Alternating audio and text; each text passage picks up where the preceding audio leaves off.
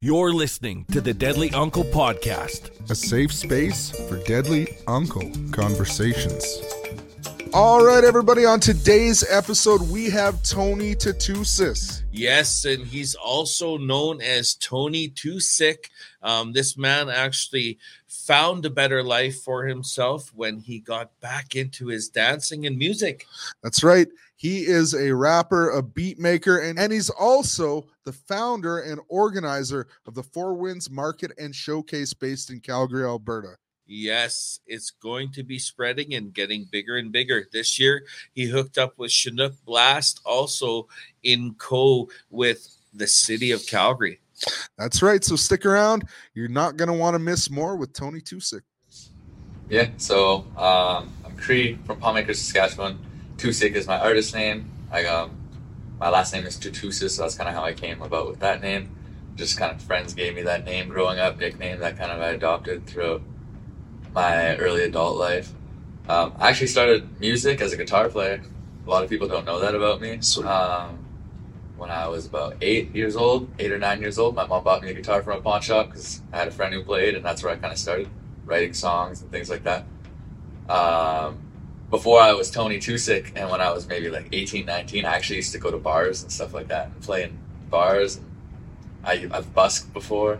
Really? Stuff like that, yeah. But I've just kind of that's always been my thing, just singing music, and got into audio engineering, making beats and doing stuff like that around 20 years old. And then kind of everything evolved, having a studio in my house all the time. I was able to speak my own story, and yeah, that's how it all just kind of evolved from one thing after another. Nice. So tell us a little bit, I seen from some of your posts there that, dancing has re-entered your life, and, a little bit of your road to, finding the drum and finding dancing again. Tell us a bit about how that all came about. Yeah, so from when I couldn't even walk, my mom says I was dancing at a very young age, like as young as how my daughter is now. And, for about first 14, 15 years of my life, that's all I needed. The powwow trail with my mom, everything like that. Didn't have a father growing up. I didn't have a father growing up, so that was like something that me and my mother had. Just us, we were on the powwow trail all summer long and gigs around the city and stuff like that. But I got pushed away from it from bullying in high school. I had long braids. I had braids down to my hips, and I got bullied for it from other kids. So I went to Prince Charles Elementary. It's like an Aboriginal school here, and then they didn't have funding past grade 4. The Sherbrooke school had just shut down at that time. So I had to go to just regular public school. And that's where things started to change for me. I started noticing teachers were treating me different. I didn't have Indigenous teachers. And, the kids were different. The older classes kind of picked on me and things like that. Mm-hmm. As I got into junior high, I started kind of pushing myself away from it. Just, I did perform at my school a couple times, and that's where ultimately I got bullied the most after, right? Mm-hmm. And, it just got to the point where I cut my braid off. And it pushed me away, and I started kind of hanging out with the cool kids, and the rest kind of just one thing led after another, and that pushed me away from my culture for close to 15 years. Mm-hmm. It took me away from my family. I went down some pretty dark roads, some pretty dark stories of substance abuse, gang violence, and things like that. Mm-hmm. Within the last when you get a cycle can repeat itself so many times before you get sick of it, or you realize you have to make a self change, right? Mm-hmm. That's where it all comes from, yourself first, to break those cycles. So I found out I was having my daughter. I found out my wife was pregnant, and that's when I was like, the real change needed to happen, right? So I went to school for audio engineering, graduated around that time when we started planning it all out, right? Mm-hmm. And had my daughter, kind of separated from everything like that. And then how I got brought back to the powwow circle is a cool story, actually. For years before I actually started dancing again, I was having dreams about it. Oh, yeah. And it was, I never really shared that with anybody, but I was having dreams. I was dancing all the time. And I was like, that was something. And then just felt like my spirit was being called back, right? Something I missed all those years. And I took my daughter to Thunderchild, Saskatchewan to go meet my cookum and to the powwow there, and take her to the first powwow. And I couldn't go around my family without them being like, oh my God, here's an outfit, try it on. And so I tried it on just to surprise my kuka, my mom and everybody. And of course they're all crying. They haven't seen me dance in 15 years. I think I was like one of the last males. Like I have a couple cousins and nephews that are really young now that dance. Mm-hmm. But there was a big gap where there wasn't any male influence in our family, right? Okay. Yeah. And so I was the last one, and I stopped dancing. So for those 15 years, really missed that, right? And yeah, that was like basically I walked my first grand entry. I danced that whole weekend, and they sent me home with the regalia and a roach, and I still had all my old feathers from before, and then so the rest is that. Yeah, and I've been dancing every weekend, any chance I get now since. Yeah, that's amazing. That's amazing because, like, you know, I think it's a huge part of who we are. And, you know, how did you decide, or who decided that you were a grass dancer? My mom. Okay. Yeah, my mom decided that, I think. Okay. I believe so anyways. Like, so when I was younger, like, my mom's never danced powwow in her life. She makes regalia, she goes to powwows her whole life. My mom actually a fluent Cree speaker. Okay. And, you know, so she was teaching us Cree and things like that. That's another thing that actually, when I lost my dance, I lost my language too. I can still understand, but I was learning. Mm-hmm. But, yeah, people say that, like, my mom taught me everything I knew when I was a kid. And even now I remember my mom, like, she'd be on the sidelines telling me, hold your arms up higher, or move your head more, and things like that, right? So because awesome. I didn't have that male influence, right? Yeah. I didn't have a male grass dancer gift me the dance as a kid, you know? And so ultimately, like, my mother had to make those decisions and those choices for me at a young age. And yeah, that's what it's been my whole life. And when I came back, I was definitely a grass dancer, right? Like, that's what I wanted. But I'm looking at switching it up next year too. Oh, what? Well, are you letting something out here today, or what? Oh, well, next year I want to try some chicken dance. I always wanted to dance chicken as a kid, yeah. Wow. So, like, my mom didn't make bustles and things like that growing up, so we didn't have the money to buy a bustle. Yeah. But I always wanted to dance chicken or fancy when I was younger. Mm-hmm. Now that I'm older and I'm, like, living in Blackfoot country now as a Cree man, you know? Yeah. You gotta pick something up, right? Take it. Yeah. Right on. Yeah, for sure. And, yeah, go ahead. I was going to say, you said you started playing music, you were a guitar player. Yeah. When did you start doing hip hop? And, like, did your entry into hip hop kind of, like, correlate with your dark path? I'm only asking because, like, hip hop has, like, people see it sometimes in a negative light, right? Yeah. Because it's about street life and street culture. But did that all kind of, like, morph together for you? Is that how you kind of moved into it? So, like, when I think back to even, like, my first experiences with hip hop music, it takes me back to, like, 124th and 118th, like Inglewood area. That's where I grew up. Mm-hmm. And just kind of being around with, like, you know, the little hoodlums and some of the kids that grew up in that area. You know, we stayed out late and did things like that. But that was, like, where I remember my first time sitting with people just, like, freestyle rapping and things like that. So, yeah, I would say, like, you know, if you're familiar with the area, and especially back in, like, early 2000s, like, late 90s, it wasn't the nicest area, right? Yeah. But, yeah, those would be, like, my first experience with that. So as I could remember back to 8 years old, 10 years old, even with that, like, yeah, just sitting out there, you know, shooting dice, playing with, you know, like, and rapping with some of the neighborhood, like, native kids, right? Like, that's how it was. And the older kids. So my older brother is actually 5 years older than me. Yeah. So he would be a lot of the influence that I have in, like, a lot of the things that I do now. So my brother struggles with substance abuse, well, alcoholism and things like that now. But prior to that, you know, like, he skateboarded, he rapped, he breakdance, he danced powwow, he did all those things that I actually do now. So it's cool, and like, you know, I pray for my brother every day, love the guy. You know, sometimes we don't get along, but a lot of the things that, like, I do now are, like, reflections of what he kind of passed on to me as a younger kid, because that was my male influence role model, right? Growing up. Yeah. A lot of times I think that's how it is when, you know, your father is not so much in your life. It's your older uncles, it's your, you know, it's like the tribe taking care of you, you know, and that's how it was in our older days, you know. So I can see why, you know, you took influence on your older brother. Oh yeah, in that sense, you know. So I just wanted to ask you too about, you know, you got a little bit of injury on your hand there. Yeah.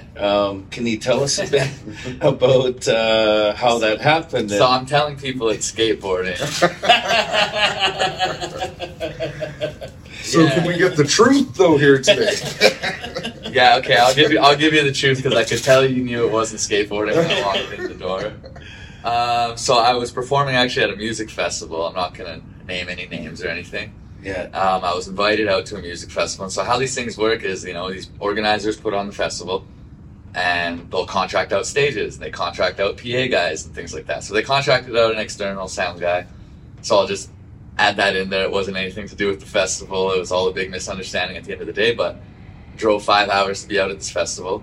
And as I had a really cool idea to walk around and find Indigenous women and have red handprints put onto my clothing, because I didn't have an outfit to wear. Yeah. I was like struggling. I was, I'm going to wear all black. I'll find women, and then what I'm going to do is just speak about the Highway of Tears and things like that, and bring awareness, right? That's kind of what I've shifted a lot of my platform towards. And I'm scheduled to be on stage for like 30 minutes, right? And I'm scheduled from 6:50 to 7:20. I get on stage at like 7:15. Because you know how these things go. Yeah, everything's running behind or whatever. Yeah, so I get on stage and I'm like, I have exactly 30 minutes set, constructed, like rehearsed, everything like that, right? And I let them know, I'm like, cool, like this is the time I'm gonna be off here. So I'm performing, I'm on stage for about five minutes, and then I start speaking about the red handprints, and like I start, speaking about that, and then, I had some guy come up and unplug my mic and tell me it's time to get off stage. I was like, what? And I was like, are you gonna like let me finish speaking and perform at least one last song for them? And he was like, no, like you're done, right? And so the issue that I had was that I was actually invited out there by the landowners for this music festival. Okay. It's on Indigenous land, like it's on a reserve. I'm not gonna say any names of where it is or give it away or anything like that, but I was invited out by the family that owns the land. They wanted some sort of Indigenous representation at this music festival, right? So well, you can tell us once the camera's stopped. Yeah. No, I didn't hurt anybody. I didn't do anything like that. I'm not in trouble or anything. So, I performed my last song. I gave them just one of my most hype songs. I gave a really good performance. I gave my speech. I said what I needed to say, like talking about, land back and things like that. Just let them know that they're on Indigenous land and that I felt disrespected about them. It was just bad timing. You know what I mean? Yeah. The guy cut me off one song later. It wouldn't have meant so much to me, but it was just in that moment. Yeah. And with the adrenaline, and the song that I played was more of a mosh pit kind of style, so I was in the crowd, like jumping with people, and I said what I needed to say. I walked off the stage, and with the adrenaline, I ended up hitting a fence. Yeah. Okay. Oh. So I do have, that's one thing that I'm struggling with right now, and so being in a place there's a lot of alcohol there, and there was people, like substance around everywhere. I'm 9 months sober actually today. Right on. Checked out the calendar, but so just being in that environment, they were offering me drinks. I was like, I don't drink. One thing kind of led to another. They didn't have food for me. They had drinks instead. A lot of people, it was triggering for me. Yeah. I was already, and then I got onto the stage when I was trying to say what I needed to say, and people were listening, and people were booing the guy and things like that. You know what I mean? Like, just in the heat of the moment, and that's something that I need to take care of, but it's just in the heat of the moment. I don't know. I punched what I thought was a fence, and it was actually a tree trunk. Ooh. Ouch. I don't have the pictures on here, but basically these bones popped all the way back here. Yeah. Oh, man. I didn't break anything. The doctor said it was a 1 in a million chance. Wow. Didn't fracture anything like that. They just popped out. So the festival drove me over to the hospital, popped it back in place. And then I was back there. My dad's got a lump on his hand permanently from punching not a fence. Because he wasn't smart enough to go to the hospital after, but Yeah. Well, it's like I was like kind of mad at myself. I was down on myself about the whole thing. I was self-inflicted.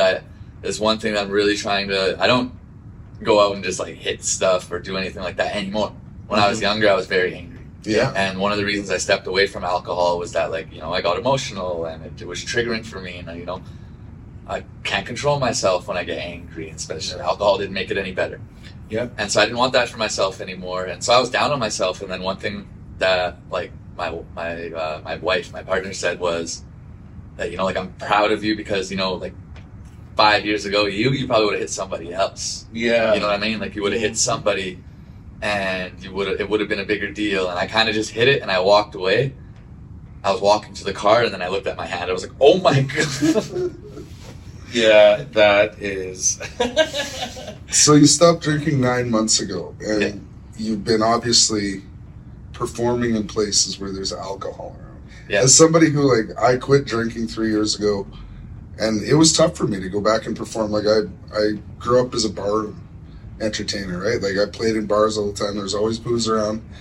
And it was hard for me when I first quit because I wouldn't go play for a while. Like, I wouldn't, people would call me for a gig and I'd say, no, I don't want to, I don't want to come out. Like, I don't want to be around alcohol right now. Like, I wasn't ready. So is that something that you went through, and how did you work through that? Or are you still working through it? Like, still working through it every day. So I work, like, what I do for work is I'm an audio engineer as well. I record music for people, primarily hip-hop music. So insane at those sessions, a lot of the guys come in, friends, my clients, things like that. They'll come in with a bottle of liquor. And so from when I had my daughter, I knew that I wanted to quit.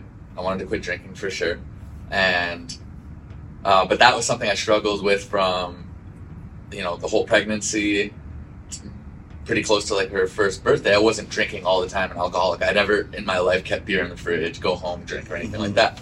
But when I'm sitting at the studio and I'm recording music and someone has a bottle of Hennessy or some beer or something, they're like, yo, turn up with me, and I'm the engineer. And I was, I guess, just quick to give in to the temptation all the time. And even if I didn't want to, I'd always find myself one or two. And then it just got to a point where I was just sick of that every time. I'm like, I'm here to work, and I used to go out, party, all that stuff, right? But yeah, I just took it step by step. You know what I mean? Like, in the studio, I knew that was the first step. yeah. I couldn't drink the liquor, come home anymore, be tired, and not hold my baby anymore. Because that's what it was getting to a point. Whereas, I got home from the studio at midnight, and I've been drinking, and my baby's still awake, but I'm like too drunk or tired to do anything with the family. So, yeah, I cut that out, and then, it took a long time. It took about a year almost to actually fully stop. Like, I'm not trying to drink, and then I'd give in. And things like that, or, and then going to shows. So I had my first couple shows, and there was actually Halloween 2021. So last year, Halloween, and I was really trying to quit, but it was my first time getting a performance gig away from my daughter with a babysitter. That was in a club or anything like that, right? And I was like a last minute headliner, and I just decided I'd never performed sober in my life, like as Tony Toosick or as Toosick music, right? Yeah. So I just kind of freaky. Yeah, first, I right? put the goal in mind, and I was like, you know what? I came here to have fun. I'm gonna have a couple drinks tonight, but I'm gonna have a couple drinks after I perform and see how that goes, and see if I can hold off to that temptation. A room full of people, everything like that, and it worked. And I performed. I had one drink, and I wasn't even drunk, tipsy. I caught a cab, went home to my daughter. Talked to grandma about how the night was. She was the babysitter that night, and it felt good. And so that's when I knew I had to quit. And so I quit that day, and then I messed up and had a drink on Christmas, and then I was like, why did I even have a drink on Christmas? And then I just, that was it for me. So actually Christmas Day is That's cool. is the day I quit. Right, the last beer I had, and I only had one. Yeah, no, I feel that, and even with what's your stance on your regalia, around situations with alcohol and festivals and those type of things. That's one of the questions that a lot of artists and people in the community have with our outfits, right? Should we have them? Because what's the difference between North Country Fair and the River Cree for a big Treaty 7 or Treaty 6 or Calgary gala, Stampede or anything like that. I was going to say a whole lot of hallucinogenic drugs, but you know what I mean, when you're talking about alcohol, but yes, for sure. I get you on that. North Country Fair. There might be some acid there. There might be some other stuff. Yes, there might be some crazy stuff, but for the alcohol part. Like, Yeah. I really don't think that there is much of a difference between like a festival and then a big corporate event where they're paying us huge money, right? Yeah. So, what's your stats on all that? How do you feel about that? So just like, and how I've always been taught, there's no place for alcohol in the circle at all, right? Mm-hmm. Yeah, and like, that's just always how it's been for me. I've never even, coming back and seeing that there is some of that going on, or, even, going out to the powwows and you see, like, you hear stories, I guess, as you hear things, and I'm kind of like, that things have really changed in a sense, and yeah, like, it's tough to see for sure. And I don't support that at all.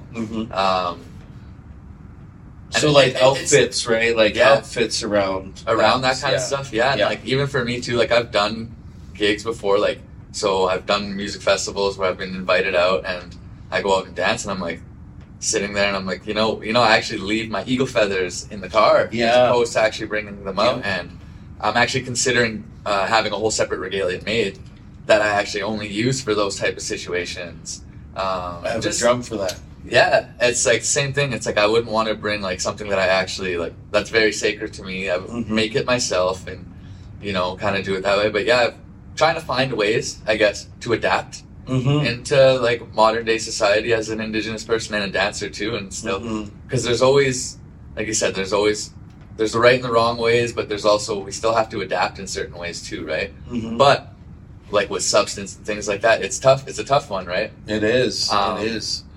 It's a tough situation, especially when, a lot of these, like if you're talking about the hugest meetings in Treaty 7, or sorry, not Treaty 6, I keep saying Treaty 7, in Treaty 6, Treaty 7, around Canada, those huge meetings where, they have all of our leaders there, there's usually alcohol inside those dinners and where we're performing and stuff. So it's a really it's an interesting position. I know a lot of dancers that will not dance, or like you said, come up with a whole different regalia that is not traditional, right, for these situations, because we're in a different world, right? And I've had it too where I've like come out to like community events or something and I'm booked by like a non-Indigenous company.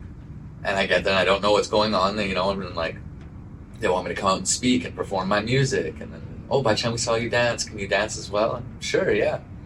And then you get there and there's alcohol and I'm like, you know what I mean? Like, and I think it's just lack of education too and lack of knowledge for like the non-Indigenous community. They don't realize that these certain things aren't acceptable in our circle, right? And so, it's just, we need to get out there more, like voice up more and educate some more.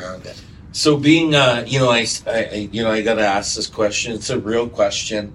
Being a dancer and being not from Treaty 7 and, being in a performing artist, situation, how have you felt, welcomed in Treaty 7, and have you struggled, getting into the scene over there? No comment. It's a real question. No comment. No, I've definitely I've had my ups and downs for sure. That's awesome. Definitely voiced some of them. No, actually, like first of all, I just want to say I'm like very grateful to be able to do what I do in Treaty 7 territory. They've actually, for the most part, been very welcoming. Yeah. And as a Cree man, I don't think a lot of them even realize I'm Cree until I'm just kidding.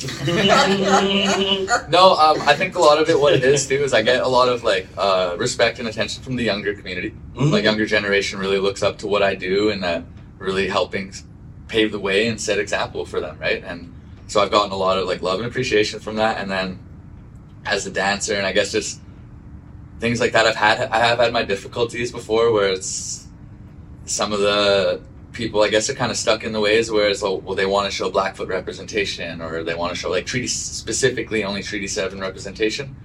I've definitely voiced up how I feel about that. I've been in Treaty 7 for a long time. I was born and raised here in Edmonton, but I moved out there in my adult life to actually get away from that, the lifestyles that I was living here and things like that. So kind of like help build up a community there and what I do and everything like that. And so I believe that I'm important to the scene and, to the generation and things like that. And so that my story can really help a lot of people, a lot of younger people. And I always make a point that like what I do it's not for me. I don't do things for money. I don't do it for clout and for the fame, because if I was to push that route, I would have been doing it. But I prefer the longer route, you know what I mean? Mm-hmm. Because the community route, I prefer that like 100% now. You know what I mean? And I think it's important to remember for everybody too that in these urban centers, I mean, there's Indigenous people from all across Canada that live there. Yeah. So I mean, you have just as much right to be representing Cree people in that community as they do have people representing Blackfoot culture. I know it's their traditional territory, but there's a lot of Cree people that live in Calgary, a lot of Soto people.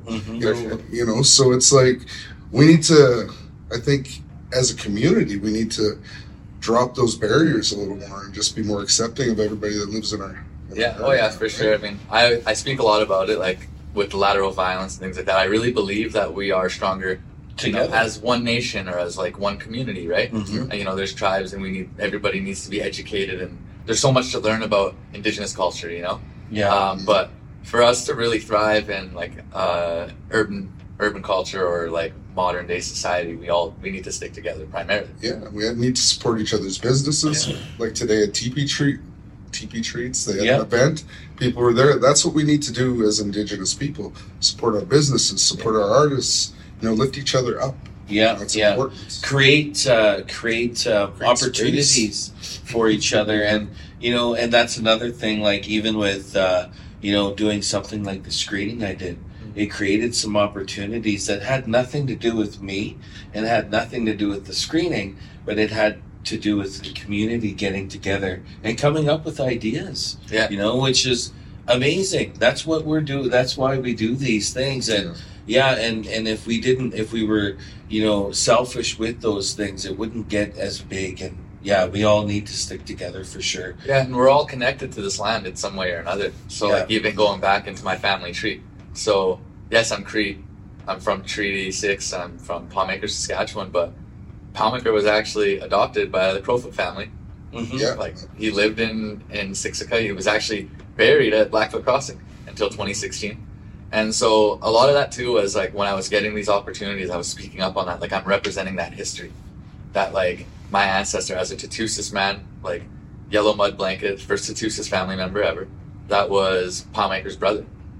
And so that's your family. That's family. I have family ties to that, and then my family has ties to. So Palmaker wouldn't be the man. He wouldn't be without, the life that he lived in Blackfoot country. And so I wanted to represent that and speak on that. And I don't think my voice was heard on that. It was more of you're Cree from Treaty 6, and I've lost a couple opportunities from it. And I voiced it up, and I've gained more from it. I've reached the ears of the right people, and just trying to help make that change for other people, because I've seen other stories. It wasn't just me, you know what I mean? Like it wasn't just personal. It was just help speak up for the voices of other people that it was happening to as well. And I think I helped a little bit, if I can leave a footprint in any way, then that's what I'm here for, right? No, I've myself experience over in Treaty 7, very welcoming as well. Just it takes a lot longer to get welcomed into the scene over there. I think even as a person from there, because it's surrounded by the 3 different very strong tribes around the center of Calgary. So it's just a little tougher to get in there. I find it, and I've spoke to a lot of other people that said that the scene, that the Edmonton scene was a little easier to get into and get accepted into. It just takes a little longer. It's a different space. There's different tribes surrounding it, but all positivity to it. I've been lucky to be accepted over there and to do some things. They're just greedy with that beautiful land. What's that? I said they're just greedy with that beautiful land. The land is amazing. Oh, I know. Yeah. Some of the most beautiful land, Treaty 7. Definitely. So tell us about, how did you come up with the idea of your Indigenous markets and all these things that you've been throwing on? So I guess pre-COVID, I had a promotion company where I used to go out to nightclubs and, host my own events. hip hop events, things like that, put on local talent. And then after COVID, you know, obviously COVID took a lot of that away from me. I couldn't do it anymore. And then I kind of changed my whole lifestyle. Once shows kind of started going up again and there was, you know, things happening again, I was kind of sitting around waiting for the bookings to happen or people to look out to me. So like during COVID, I was probably one of the only artists in my community putting music out because I could record at home. Yeah. And I was friends with all the guys that do my media, so it was easy to do. We didn't care about the restrictions, you know, we just did it. And so I was kind of waiting around and nothing really happened. You know, I missed out on a bunch of like local stuff that was going on. People were kind of overseeing me. But at the same time, I'm producing and bringing to life all these other artists and I'm watching them kind of just overstep me. Like the new generation come in, I'm producing their music for me and then I kind of just out with the old, in with the new was kind of how it felt for me. And I was like, but then it also felt like as soon as I started speaking up for my Indigenous people and doing things like that, I started losing those opportunities. Like there was a pattern, there was something to it. You know, it's like, I'm not drinking anymore, I'm doing this, I'm speaking out about this, and then suddenly I'm not on stage with these big names in the nightclubs anymore. I didn't know what it was really. It's hard to target it for me, like specifically what it was, but I just noticed a lack of opportunity.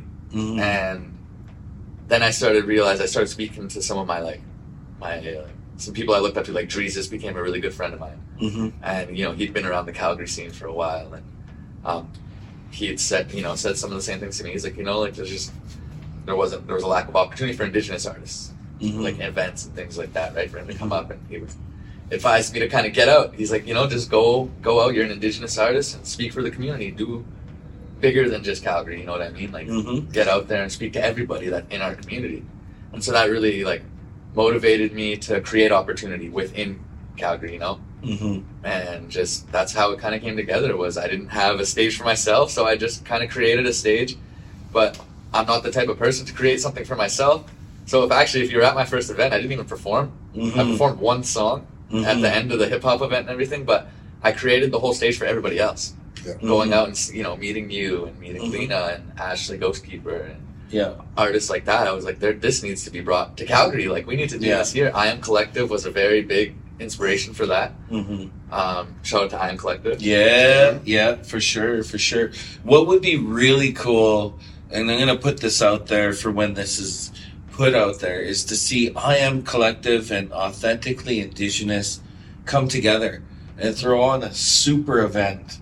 You know what I mean? Because they're both the superpowers of each city. You know what I mean? So for them to come together and throw on something together, that would be amazing. Yeah, I actually met the people with Authentically Indigenous at the awards ceremony that I attended last week. And they had said the same thing. Like, you know, I hadn't reached out to them because, I didn't really know them, right? I hadn't reached out. I didn't know how some people view things. Like, are we competitors or like, what are we, right? You see us now. We've done a couple things and they saw me and they approached me when I was at the event and they said, hey, like, we saw your event. We wanted to come out and network with you and meet you. And it's nice to see you. And we didn't know who you were, right? And I was like, very cool. And we talked about the same thing. Like, you know, they're very open, very welcoming. Because if you go onto their page too, like, they share all their vendors on their page. And so it's not like they're holding anything back. Like, they'll have emails, contact information for everybody. Like, and so. No, what it is, and this is what I was talking to my good buddy Malreen, big shout out to you for throwing on all these events and doing this wonderful work, was that they have the ground, you know, there. They have they've been doing it. They're sturdy in the ground with what they have been doing, and they're successful with that. But what would make it even bigger is to hook up with somebody that's in a younger generation that's hooked up with TikTok and has you know, these ideas of having TikTok appearances and all these different things that, you know, we might not think of as an older generation, you know, so connecting with somebody that's younger is always important for new events and things that are happening. So I really hope to see that you guys work together in the future and build something amazing for sure. For sure. Coming soon, for sure. For sure. And hire me as an entertainer. I'm playing too, For a Yeah, pack, he does. He does. for a pack of smokes. And some, So I don't smoke. Yeah, it's gonna have to be money. Eh? But we did see that. We just recently went to Ontario to do the Contact on Tour showcases. We sat in on a few like roundtable discussions, and that's what's missing from a lot of arts organizations is getting youth involved to help them promote their organizations. You have to somehow bring younger people to your events, so you got to get a younger eye to try and get them in the door, because the older people that run these organizations don't understand the new social media, and they're totally open about that. They have no idea how it works. Yeah. But We're part of that. Yeah, we are. Like, we're totally part of that. Because we learned, they're like, well, if you want the under 30s, and then they're like, we know how to get the 50 to whatever. And we're like, what about like the 40-year-olds? Like, who's trying to get us going there? Because we're kind of halfway in between. We don't really understand TikTok, but you can reach us on Facebook. Yeah, and Facebook is for old people, young people say, right? So, not in like a generation when I was a kid, we didn't have that stuff, right? Yeah. So even for me, like when it first started coming out, like I hated it. Yeah. I didn't like going on my phone all the time. Even now, if you text me or message me on Facebook, do I reply? Like, it takes a while. It takes a while, yeah. And it's just for the fact that, like, as a kid, like that wasn't the way. Like, you call or text, like, not even text me. Don't text me. You call me. Like, that's how we talk, right? Yeah. And it's. I'm in the middle too, in a sense, where it's like it's. But you understand what's happening. Oh yeah, I know how to use it. I've kind of gained. So I've gained my head around that. Like that's how the world works now. Yeah. And then my wife is really good with that too. Like she keeps me organized. And I was looking for management and like people that help me with that kind of stuff, and it's hard to depend on other people. Yeah. And I think that's a great team. You can always depend on the mother of your child, right? Yeah. Your life partner and stuff. I think that's a good team. Big shout out to her. Yeah, because she's not on stage with you. Yeah. She has a different job. Yeah. You know, it's tough if you're on stage together, you're doing this together and that together. She has a slightly different job, but still is connected to your career. So yeah, and I'm very grateful to be able to actually support my family off of what I do for this whole year. Yeah. Since January, I haven't worked. I actually recorded people this year. Yeah, I've just been performing and speaking and doing things like that. And she's been debating getting a job to do that, but with childcare and things like that. Yeah, if we're able to do it, let's do it, right? Yeah, man. So she helped me a lot with that. That's true. I believe that is true freedom. You know, is doing what you love to do, and you know, and it's I have one more. You know, before we, it's been awesome to talk to you here today. Great to meet you. You know, and I have one more project that I'm doing that I'd like to ask you about. In fact, and it's kind of a biggie. Little last question. We'll save the little ones for last. I got a new documentary that I'm working on, and it's called In the Name of Father, Son, Grandmother, Moon. And it's talking about religion and how it's divided, certain people in communities. Like, for example, my community, there's the born-again people, there's the Anglos, and then there's the traditional styles. So, they don't always get along and stuff. So I want to do a documentary on basically religion and stuff like that. So I just want to know, what's your stance on, what do you believe in? Do you believe in the traditional way? What's your path, and what's your experience with religion? I believe in myself. No, I'm just kidding. That's good. I like that one. Yeah, I like that. It's Tom Cruise, Scientology. No, like I believe in the Creator. Like when I pray to the Creator. It's tough for me because growing up, like my grandmother was like, she went to residential school and then she pushed Catholic religion on us, and like going to school and signing up for public school. I remember my mom checking, "Oh, you're Roman Catholic." I'm like, what? Right? That was one of the things back then, and never really understood why we went to church on Christmas and things like that. And my mom was like, my mom's not Catholic, but that's how my cookum was, right, growing up. So it's really tough for me, and I think like even now, especially for her, like it's something that she grew up believing in, and it's a really tough one for me. Like I believe in our traditional ways, and there's so much I need to learn. Like I've disconnected and I've stepped away for so long that there's certain ceremony and things like that I'm looking forward to learning and, you know, attending in the future coming up. But yeah, just finding who I am really as a person and finding what it is. It's a tough one, right? Like, how did you feel when you were like a young child inside the church? What was your feelings inside the church? Confusion. I always, because I grew up on the powwow trail. You know what I mean? Like, I grew up hearing about things, and I always like to believe that I was a lot more mature than a lot of the other kids around me, because even now I remember thinking things that, like, you know, they made sense to me then. You know what I mean? And just, you know, being like a single mother and living a life in poverty, inner city, things like that, right? You're exposed to a lot more. So, but yeah, I always just remember feeling confused. Yeah. You know what I mean? Yeah. Like, hearing things about residential schools. I've been hearing about this stuff since I was a kid. Yeah. And I always remember that word assimilation in social studies growing up was always a traumatizing word, because I would have to say things like this to my teachers, and they would say, well, no, like, this is, we saved you guys, kind of thing. Like, that's how it was, right? Yeah. We saved. That's the sense that you would get, right? I'm lucky I never had a teacher say that to me. I'm not even kidding. The reason why that's in my head is because that was the vibe that I got. Like, I was like, no, like, we saved the Native people. Like, you guys were like starving. You were wild. Even that, you know, that's funny, because a lot of elders are saying we got to get rid of that word wild. There's nothing wild. Yeah. There is nothing wild. No. It's just what animals are. It's just what humans are. That whole wild thing is a colonial way of thinking about animals. Yeah. Is a colonial way of thinking about tribes. That whole wild thing should be done away with. So it's interesting how even in our conversations, in our language, we're changing how we describe things. You know.